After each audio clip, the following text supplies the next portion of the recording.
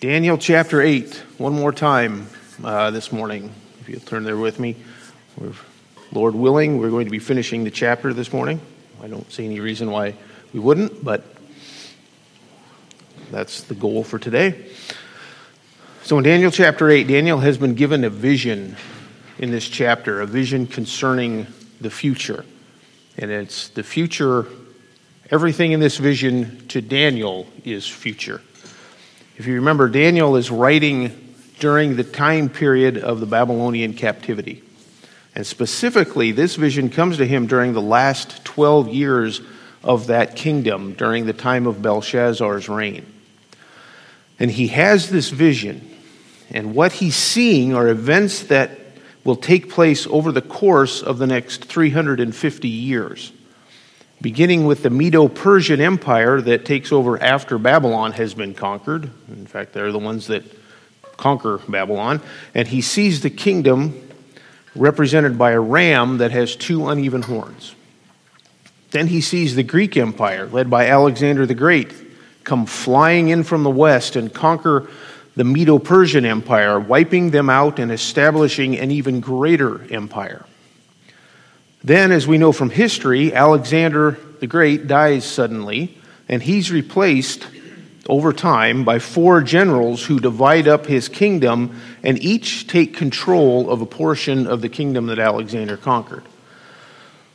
The Greek Empire lasts for quite some time in this manner in these four divided areas, and then around 175 BC, a man comes out of one of those four portions of the Greek Empire, a man by the name of Antiochus Epiphanes.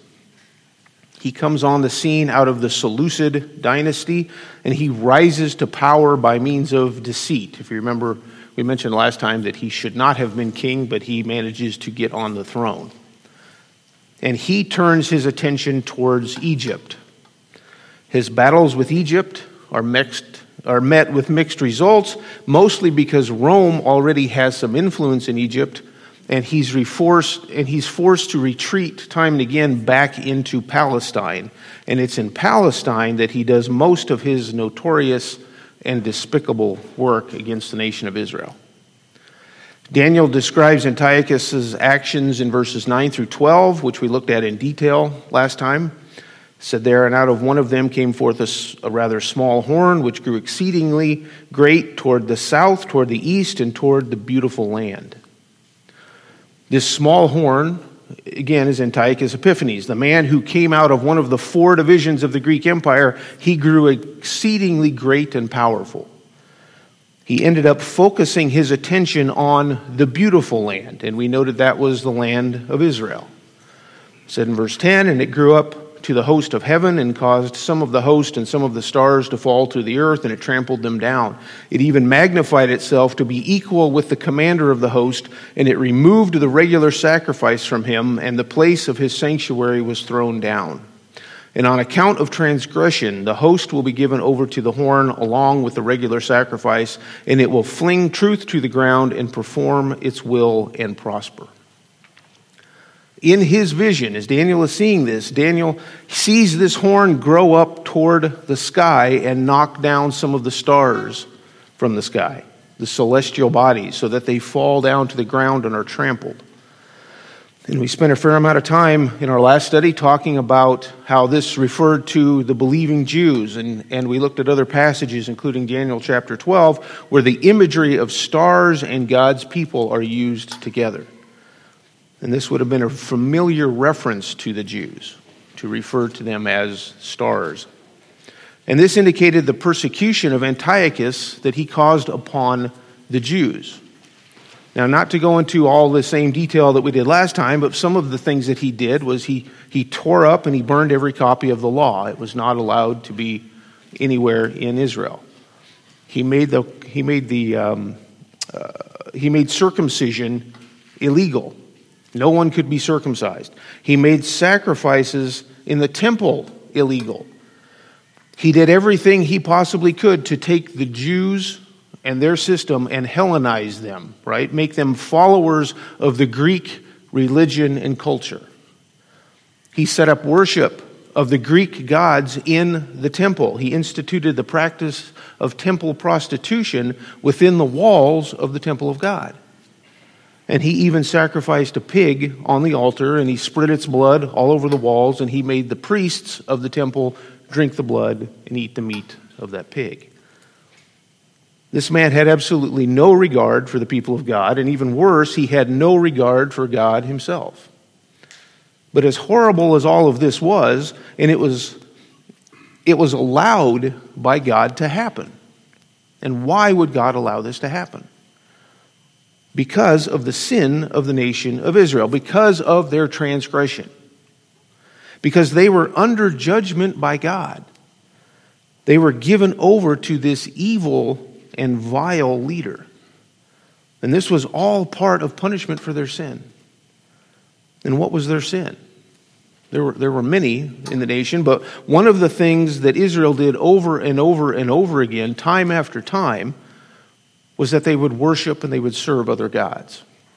Something that they were warned of time and time again, even way back before they took possession of the land for the first time.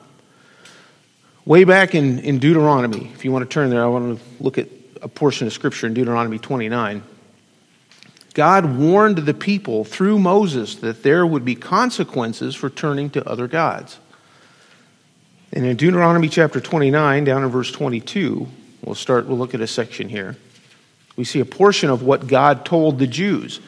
He said, "Now the generation to come, your sons who rise up after you, and the foreigner who comes from a distant land, when they see the plagues of the land and the diseases with which the Lord has afflicted it, will say, 'All its land is brimstone and salt, a burning waste, unsown and unproductive, and no grass grows in it, like the overthrow of Sodom and Gomorrah, Admah and Zeboim, which the Lord God overthrew in his anger and in his wrath.'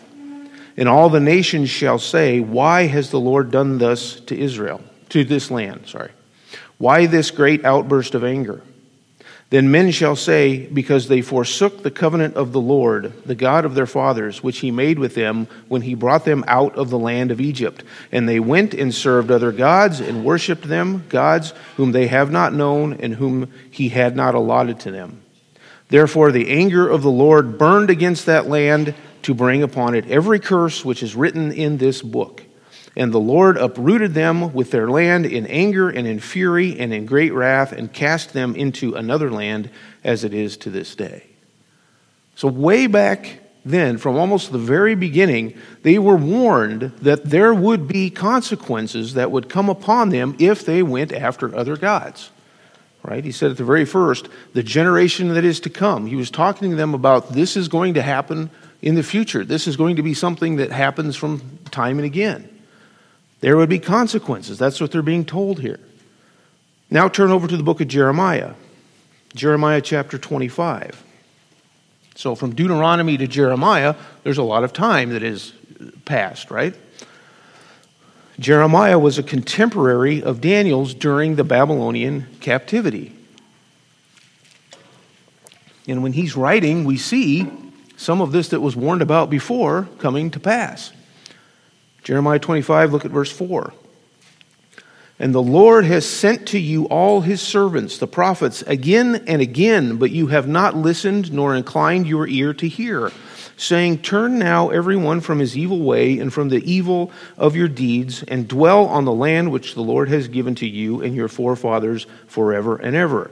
Verse 6, "And do not go after other gods to serve them and to worship them. And do not provoke me to anger with the work of your hands, and I will do you no harm. Yet you have not listened to me, declares the Lord, in order that you might provoke me to anger with the works of your hands to your own harm." What does it take? They had the prophets over and over again. The same message coming time and time again. Do not go after other gods. It's kind of like telling your kids over and over and over again to do something, and over and over and over again they say, "Yeah, okay, I won't do that ever and ever again." And then what happens? Then they do it again, right? It's the same type of exasperating thing. Well, here is Israel in the position of doing it again. And now the judgment comes to pass. Jeremiah tells them of the captivity which will begin the time of the Gentiles, in which we've been looking. The entire time from captivity all the way until the final days of the tribulation, when Jesus Christ comes again, returns the second time. So during this time, there will be judgment. What kind of judgment is there? Well, all kinds of judgment. I didn't read it before, but back in Deuteronomy, in the chapter previously, chapter 28, the chapter starts off talking about the blessings that will come to them for being obedient, but then it goes into detail about the curses that God will bring down on Israel due to their disobedience, their failure to follow God's commands. And a lot of those things are not for the weak-hearted. It talks about famines. It talks about sicknesses. It talks about enemies that will come in and take their livestock and oppress them in their own towns. And in fact, there are times that the sieges will be so bad and last so long that it says that they will resort to eating their own dead. And then at the end of chapter 28 of Deuteronomy, in verse 62, it says, "Then you shall be left few in number, whereas you were as the stars of heaven for multitude, because you did not obey the Lord your God." There's our stars reference again. They were as numerable as the stars, yet there will be left only few in number, it says, because of the judgment that comes upon them due to their own sins. And as we look at verse 12 again of Daniel chapter 8, at least in part, that's what we see when it says, "And on account of transgression, the host will be given over to the horn along with the regular sacrifice." Because of their sin, because they did not obey the Lord, they are given over to this horn. That horn is Antiochus Epiphanes. And Antiochus Epiphanes prospered for 2,300 days, it says, almost 6.5 years. He was allowed to do this. He was allowed to wreak havoc against the people of God, flinging the truth to the ground, and he instigated this in Israel. And then at the end of that time, the Maccabean revolt occurred, and the Greeks were then driven out of Jerusalem. Throughout history, this has been going on. The Jews have not had peace. They have not had any real peace living in the land of promise since before the captivity. They may go through periods where things are better for a time, but then it all comes tumbling down again. You realize today that they have only been back in their land as a nation for what, around 70 years, around close to 70 years? And they still don't have peace. And this is still going on even today. There's an article I just read this last week about how Iran is now testing ballistic missiles in that area. And this is going to continue until the Lord returns, until the remnant of Israel are saved. And this is all part of the discipline, all part of the curse of God. And along with this, there are men who will arise against them as part of their persecution, and they will rise throughout time. Jesus told the disciples in Matthew 24:24 that false Christs and false prophets will arise. The Apostle John says in 1 John chapter 2 that even now many antichrists have arisen. And we can see this throughout time, even in our own days, where people have come claiming to be from God, even claiming to be God. I looked it up. There's even someone in Australia, an IT guy in Australia, and I don't remember his name, who claims to be Jesus Christ. And he has a girlfriend named Mary, who, of course, that must be Mary Magdalene, right?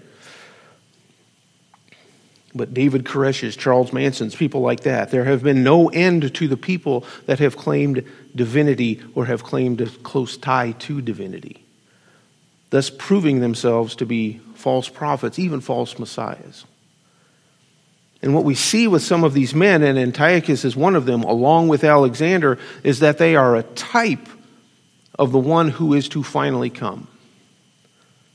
The military conquests of Alexander, representative of the military conquest of the final world ruler, Antichrist. The wicked character, the evil persecution of Antiochus represents the wickedness and evil that the Antichrist will inflict upon Israel at the time of the end during the tribulation. And why do I say that? That it's representative, that they are a type of Antichrist. Well, it's because of the scope of this vision. We're going to see in our study today, as we wrap up the 8th chapter of Daniel, that the interpretation of this vision reaches out into the future. And not only Daniel's future, right? Because I mentioned before that this was all in Daniel's future. But there is a part of this that we'll see that is reaching out into our future as well. This vision is not all future, as some would say, nor is it all in the past, as others would say, but it has implications in both our past and our future, and we'll see that as we go through this. Throughout the last chapters of the book, we'll see that the Antichrist, the final world ruler, will be the focal point of many of the things that Daniel sees. And before Israel can finally walk into the kingdom of God, they will have to suffer through this man first.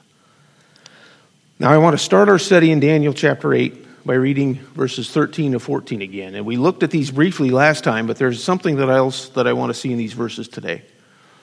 It says, "Then I heard a holy one speaking, and another holy one said to that particular one who was speaking, 'How long will the vision about the regular sacrifice apply, while the transgression causes horror, so as to allow both the holy place and the host to be trampled?' And he said to me, 'For 2,300 evenings and mornings, then the holy place will be properly restored.'" And we looked at these verses last time in order to get the time frame of the reign of Antiochus Epiphanes, 2,300 days. The end of which time, again, the temple was restored by Judas of Maccabeus.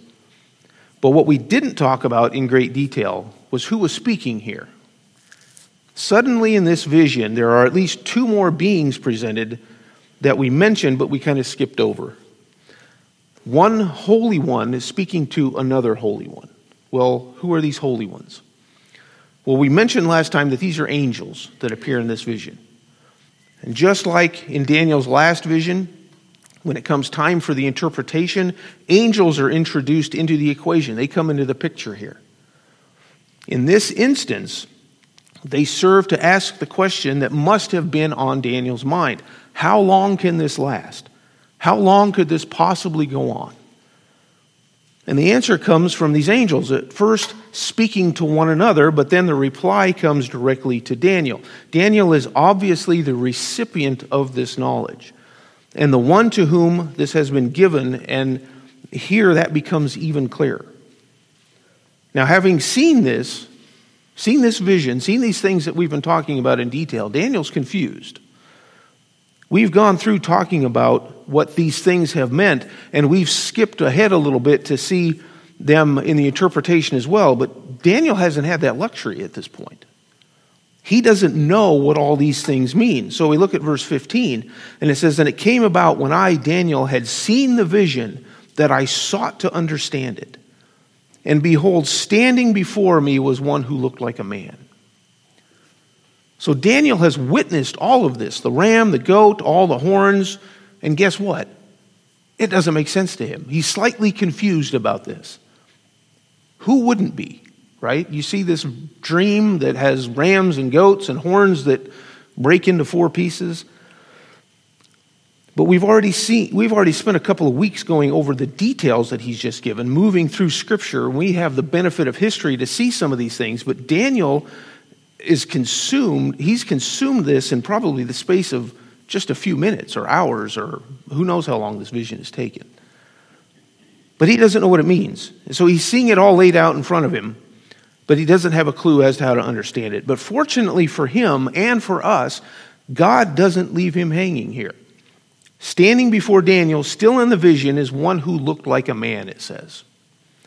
And you note that it doesn't say that he was a man. It says that he looked like a man. He had the appearance of a man. The word for man here is the Greek word, or the Hebrew word geber, a word that means not just a man, but it means a mighty man or valiant man. And we might say this is a man's man and risk being accused of toxic masculinity. But you get the idea. It's a man's man.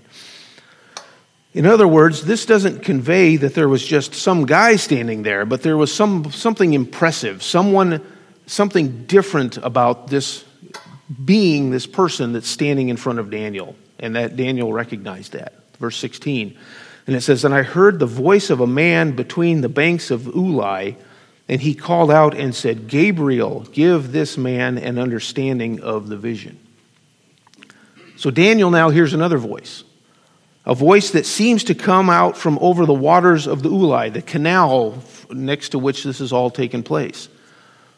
And there is no one around, no person or animal or voice that this voice seems to come from. In fact, it's clear that it's the voice of a man that he hears, but it doesn't say that he sees anybody else around. Now, there's some debate on this, and there's probably no way to be absolutely sure, but I believe what he's hearing here, this is God's voice. This is the voice of God talking to Gabriel. Others say that it may be just another angel, but you have to ask, if it were, why wouldn't that angel be seen here as well?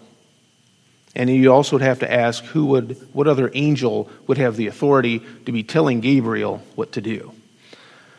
Now, I believe the most likely answer to this is that the voice that he's hearing is the voice of God. God is commanding the angel Gabriel to reveal this vision to Daniel, to interpret it so that he can understand what all these things mean. And a couple of interesting things to note about Gabriel is that, first of all, this is the first time that an angel has been named in Scripture, that we see that, the first instance of that. Gabriel's name is a compound of two Hebrew words. The last part of it, El, is the Hebrew word for God, but the first part is the word Geber, which is the word that we just talked about, which means mighty man. So Gabriel stands before Daniel with the appearance of a mighty man, and that makes perfect sense because he's the mighty man or the mighty one of God. And God commands Gabriel to interpret this vision. And I just want to say here, many people have a hard time struggling portions of Scripture. This would probably be an instance of part of one of those portions, because they don't understand it, because it's too hard to understand. And especially books and chapters like we're studying here now, people look at those portions of Scripture and say, I'm not going to read that on my own, that hurts my head. Daniel receives this vision from God, and he just doesn't get it. He doesn't understand it. It's difficult for Daniel as well. But he doesn't give up on this portion of Scripture. He doesn't give up on this vision. He doesn't look at it and say, oh, that just doesn't make sense. That's too confusing. I'm going to splash some water on my face and try to forget about it. There's rams with lopsided horns. There's goats with one horn that splits into four horns, stars falling to the ground. That hurts my head. No, what does it say in verse 15? It says he sought to understand it. He wanted to know the meaning. He was looking to understand what was being communicated to him here. And what does God do? He's going to provide the answer. There should be no doubt in our own minds that God wants us to understand His Word. He didn't give His Word to us as a puzzle book or as a mystery novel. He desires for us to understand what He has communicated to us in the Bible. And make no mistake, He's communicating very specific things to us through His Word. Not just ethereal ideas that we can take and we can twist around and we can do whatever we want to with them. God has Gabriel reveal the contents of this vision to Daniel. It's clear that he had specific things in mind for the things that he was showing to Daniel. It was meant to communicate something specific to him. You notice that he doesn't leave Daniel with the vision and have Gabriel say, now, Daniel, you interpret it any way that seems best to you. You take what you've seen and you just come up with any idea that you want. You decide what this means for you. You let others decide what it means to them. That's not what he does. And that's not how God communicates with us. Our job as the children of God is to seek the meaning of His Word. Seek out what it really means, what it truly means, what he truly means for us to know, not whatever seems best for my situation or for me to interpret or whatever might seem relevant to my situation today. And you understand, as believers, we have the greatest helper that the world has ever known, right? We have the Holy Spirit himself, God indwelling us to provide us with understanding into his word. Apostle Paul tells the Corinthians in 1 Corinthians 2:12, now we have received not the spirit of the world, but the Spirit who is from God, that we might know the things freely given to us by God. As believers in Jesus Christ, we have the Holy Spirit indwelling us who works to give us understanding into the things of God, and that includes the word that he's communicated to us. And if we truly seek after the meaning, study the word, seek to understand it, we'll find that God is more than willing to give us the answer, provide us with that understanding. And that comes through study, it comes through prayer, it comes through the teaching of men that God has gifted into the church. All of those things the Holy Spirit uses to reveal his word to us. Now, we can't expect Gabriel to come knocking on our door or to look up and see Gabriel standing before us, nor can we expect God to send us visions and dreams today. And I know that there are people today that are expecting exactly that, but that's not going to happen today. In Daniel's case, before the time of direct revelation was closed, this is how God provided the answer to him. But we're not going to get that today. But back to Gabriel. Gabriel was the angel that God used to communicate important messages. There are only two angels named in the Bible, Gabriel and Michael. There's Lucifer too. If you count Lucifer, there's three, but I'm not going to count him for our purposes. So Gabriel and Michael. And we see both of them in this book. And it goes to show that what God communicated to and through Daniel is of extreme importance here. Gabriel was God's spokesman. You might call him God's PR man. Whenever God had something extremely important to announce, he went to Gabriel. The coming of John the Baptist, announced by Gabriel. The coming of Jesus, Gabriel again. So there's an extremely important message that's coming here. And the angel Gabriel has been commanded by God to reveal it to Daniel. And then in verse 17, Gabriel comes over to Daniel to carry out this task.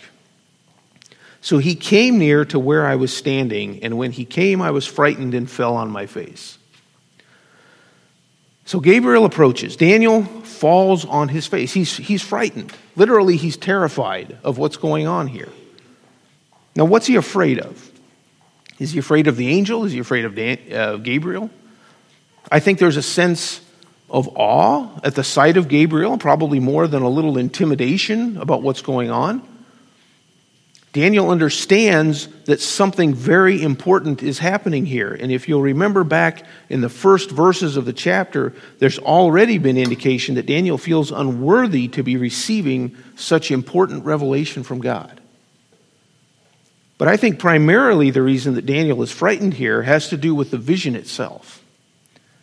There's a whirlwind of information to what he's trying to process here. And when the mighty man of God comes over to him, that's when his knees start to buckle.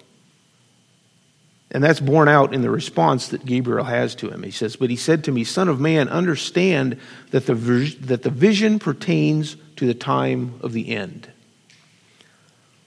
And he starts to comfort Daniel by making him understand the scope of this vision. And this is really where we see the reach of the things that this vision represents itself.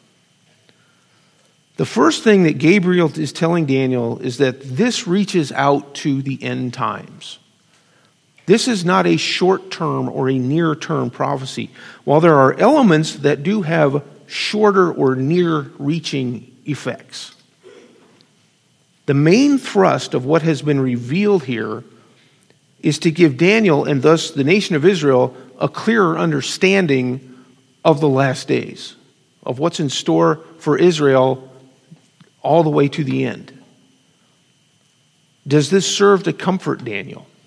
Well, not exactly. You see his reaction again when we go to verse 18. Now while he was talking with me, I sank into a deep sleep with my face to the ground, but he touched me and made me stand upright. So you see Daniel's reaction to this. The words really don't make it any better for him at this point. Daniel faints. He flat out faints.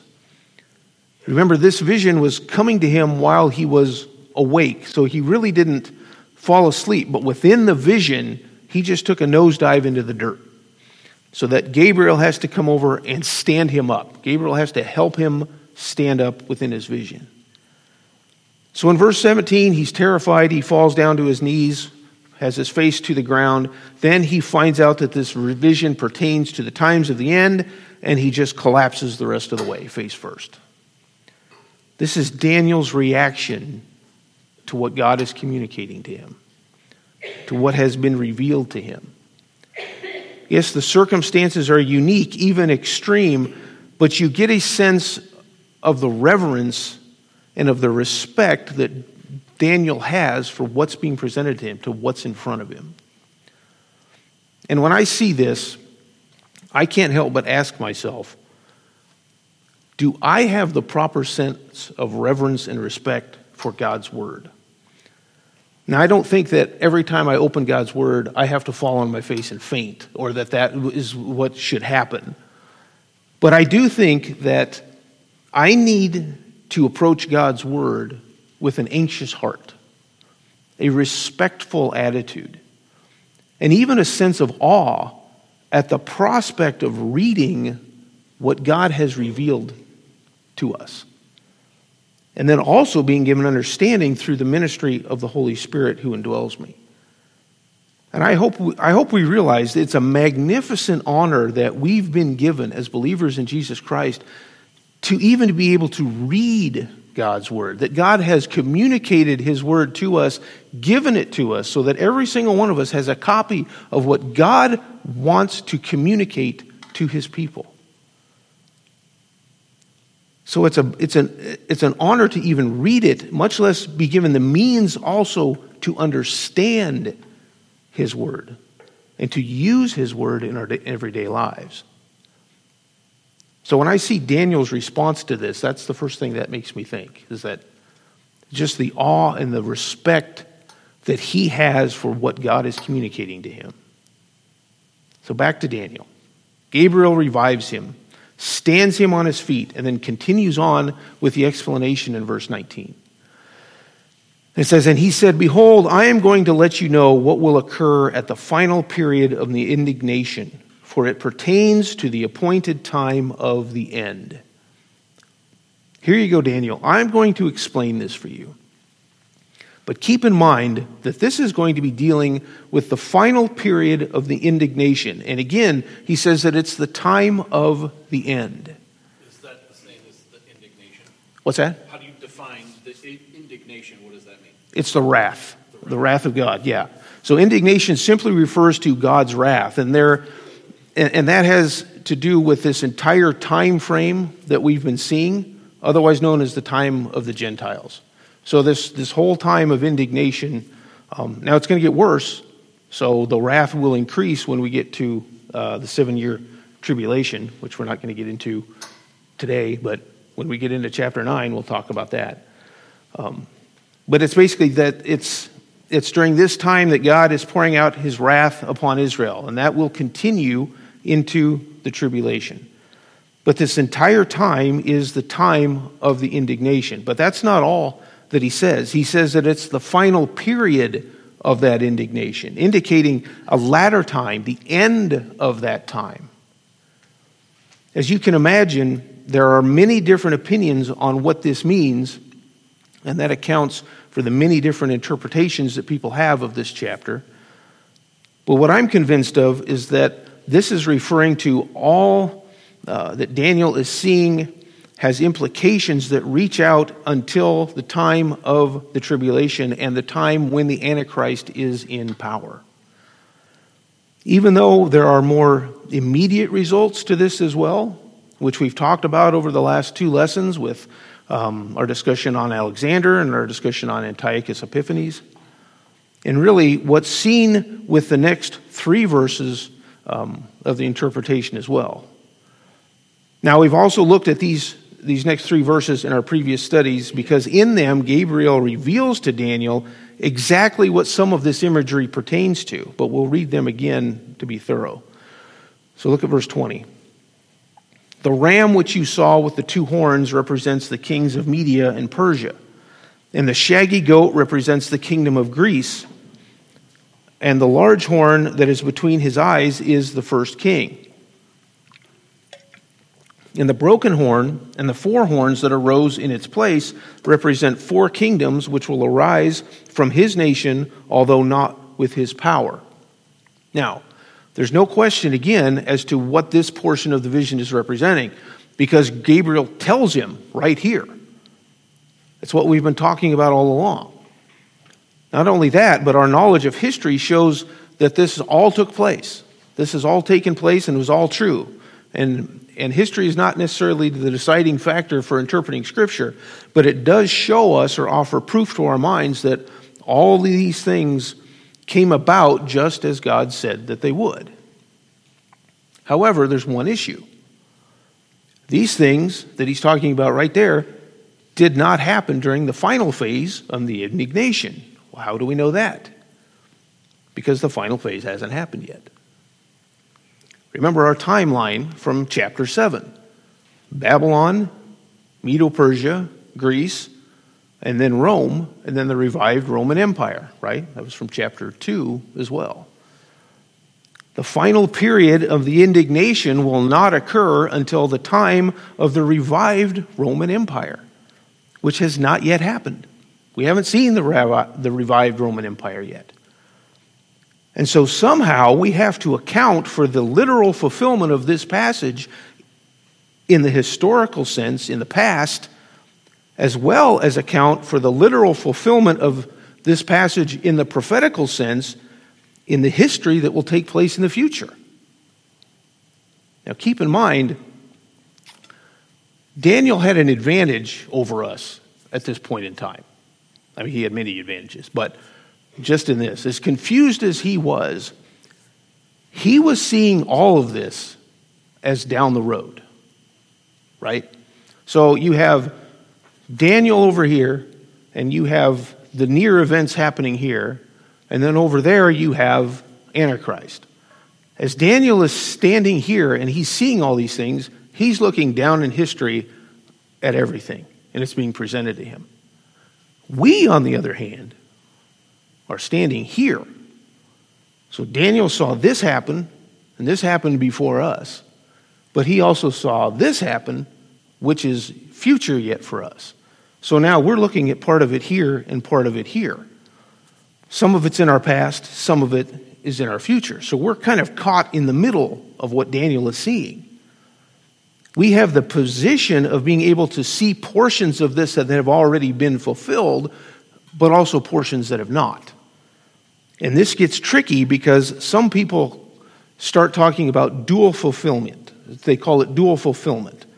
But you have to use caution when using that phrase or that term, because it can mean different things. And anytime you start getting into some of these phrases that people use, you have to start asking, what do you mean by that?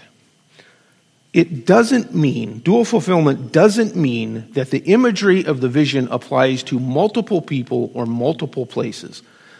The vision itself has a definite application to real people and real events. The ram is not 2 different nations. It's the Medo-Persian Empire. The little horn is not both Antiochus Epiphanes and the Antichrist. It grew out of a single nation and is a single figure. It was Antiochus Epiphanes. So that's not what we mean when we say dual fulfillment. I mean, it may be what some people mean, but that's not what I mean if I use it.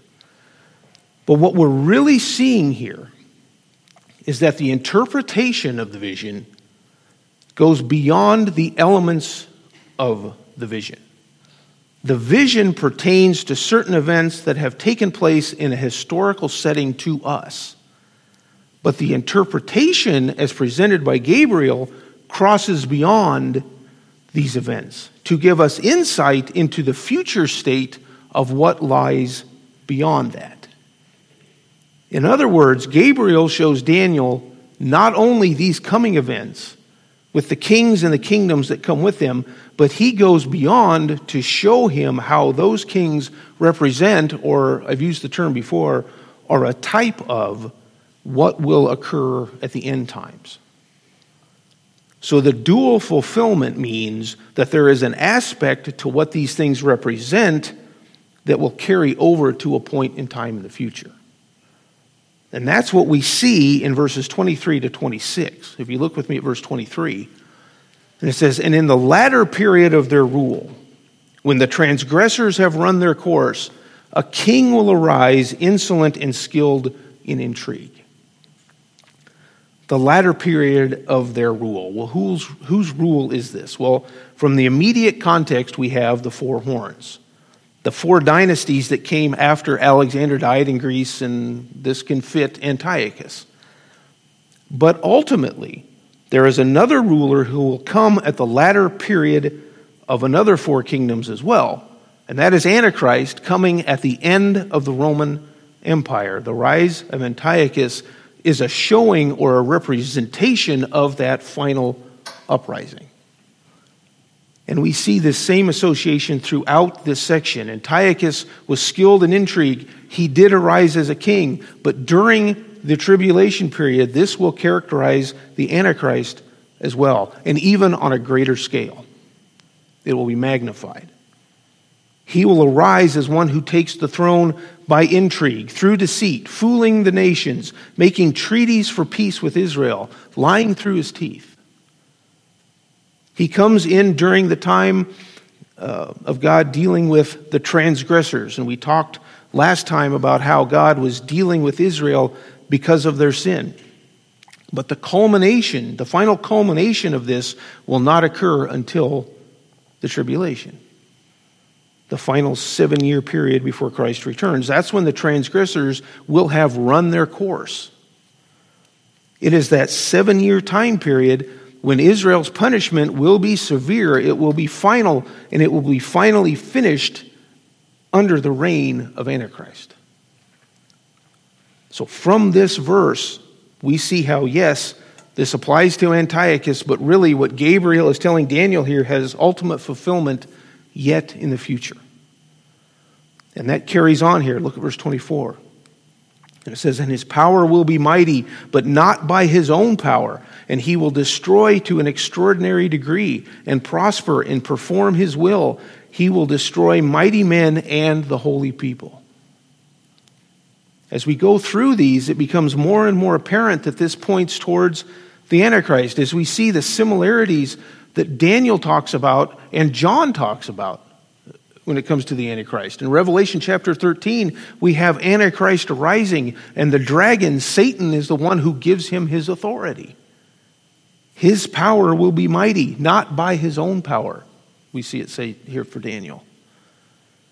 John tells us that the Antichrist makes war with the saints and overcomes them, and he has authority over every tribe and people and tongue and nation. He will destroy to an extraordinary degree. He will destroy mighty men and the holy people. And you see the similarities between the two. These words that Daniel is speaking, or that Gabriel is speaking to Daniel, reach out to that time of the final ruler. And we talked quite a bit about how he will wage war with the saints and he will persecute them beyond any normal degree. And when talking about this period of time, when Antichrist is in power and this persecution goes on, Jesus says this in Matthew 24, verse 20, or verse 21. "For then there will be a great tribulation, such as has not occurred since the beginning of the world until now, nor ever shall. And unless those days had been cut short, no life would have been saved. But for the sake of the elect, those days will be cut short." There's a reason that the Bible is very specific that with the last 3.5-year portion of the tribulation, and that's because it has to be. There has to be a limit on this time period, because if there wasn't, the Antichrist would be successful in destroying everyone and everything. Antiochus was bad. There's no doubt about that. He was a horrible person. He was a madman. And we talked about many of the things that he did. But the Antichrist will be multiple times worse than Antiochus Epiphanes. Look at verse 25. It says, and through his shrewdness he will cause deceit to succeed by his influence, and he will magnify himself in his heart, and he will destroy many while they are at ease. He will even oppose the prince of princes, but he will be broken without human agency. He will be an arrogant, self-gratifying megalomaniac. He will be so powerful, he will have so much authority that he will magnify himself. God will allow him to reign. Satan will give him his power, and yet in his mind, it will all be by his own doing. We've seen this time and again in our study in Daniel. The powerful that take all the glory for themselves. All these rulers that we've seen, the common theme is that they all set themselves up to be God. He will be shrewd. He will be a deceiver. We'll see more of that in chapter 9. But look over at verse 27 of chapter 9 for just a minute. This will be a little foreshadowing for coming weeks. Verse 27 says, and he will make a firm covenant with the many for 1 week, but in the middle of the week he will put a stop to sacrifice and grain offering, and on the wing of abominations will come one who makes desolate even until a complete destruction. One that is decreed is poured out on the one who makes desolate. He will make a covenant with Israel. He will put them at ease, and then midway through this 7-year covenant, he will bring persecution upon them. Again, Antiochus may have done some of this to a degree, but the Antichrist will make what he did pale in comparison. The last part of verse 25 shows just who is ultimately in view here. He will even oppose the prince of princes, but he will be broken without human agency. Antiochus directly opposed God by putting an end to sacrifices. Verse 11 told us that he magnified himself to be equal with God, but he was not around when Jesus came on the scene. He was already long gone before the Prince of Princes came around. Only the Antichrist will dare to assemble his armies on a field to stand opposed to the Prince of Princes, the King of Kings, the one true Messiah. He will have puffed himself up so much that he feels he's ready to take on Jesus himself. So you see the amazing arrogance that this man will have. But in the end, he will be defeated, broken without human agency. No army will defeat him. God himself will be his judge. There will be no question that he was vanquished by Jesus himself. Not any other army, no other human being, no human army defeats him, just the Prince of Princes. And Revelation 19 tells us that he will cast him straight into the lake of fire that burns with brimstone. Interestingly enough, Antiochus also did die without human agency. He was killed by a sickness. He wasn't stabbed or anything else. He died of a sickness.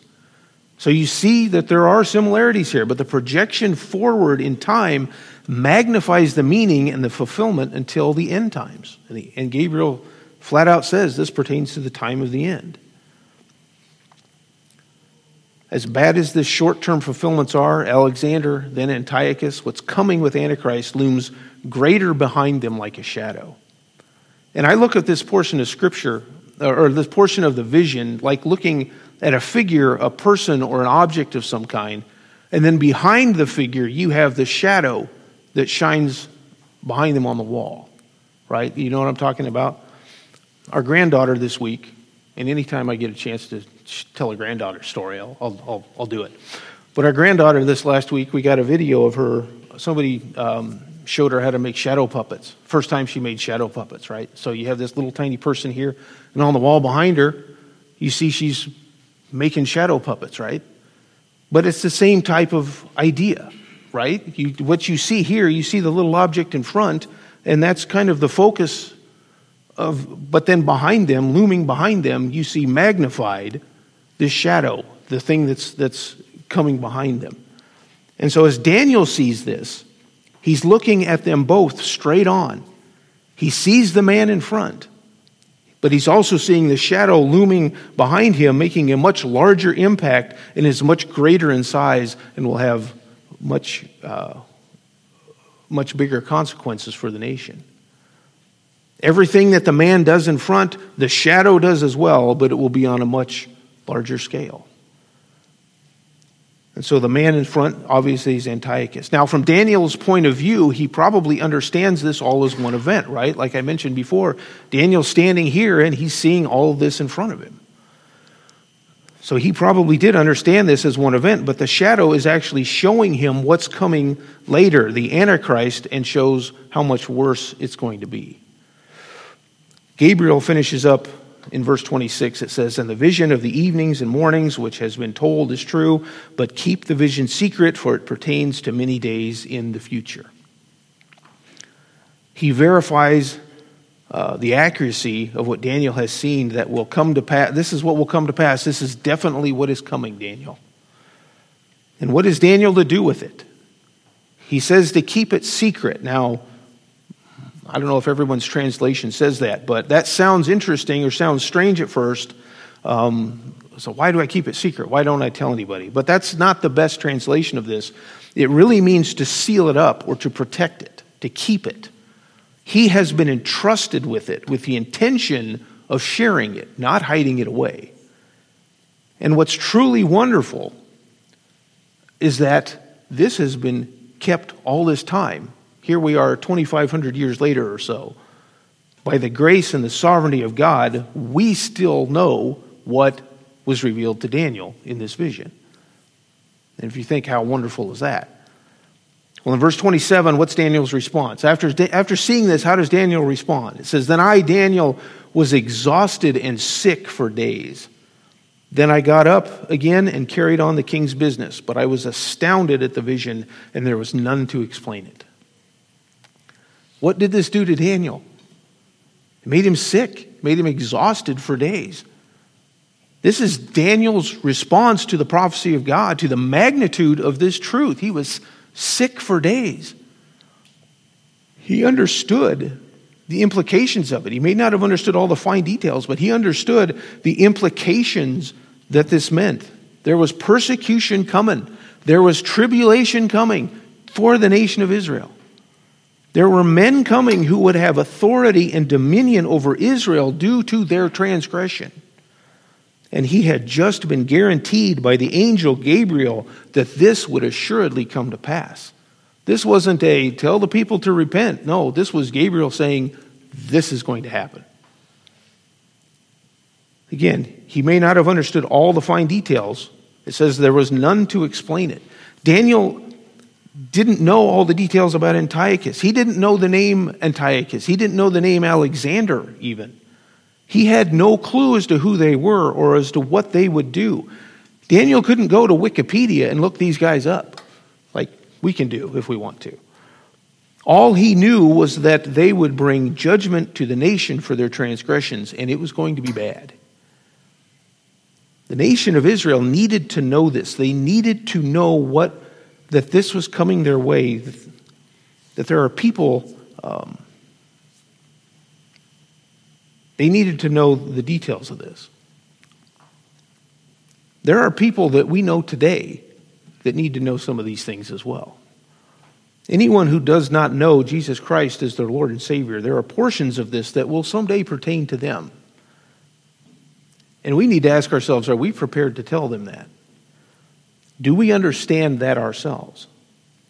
Daniel says that there was none to explain it, which could literally mean no one understood it or no one regarded it. Part of Daniel's sickness could have been caused by the way in which he knew that no one would heed this vision or take it seriously. Certainly wouldn't have been the first time for Israel to disregard a prophecy of God. Even if I tell them about this, how are they going to react to it?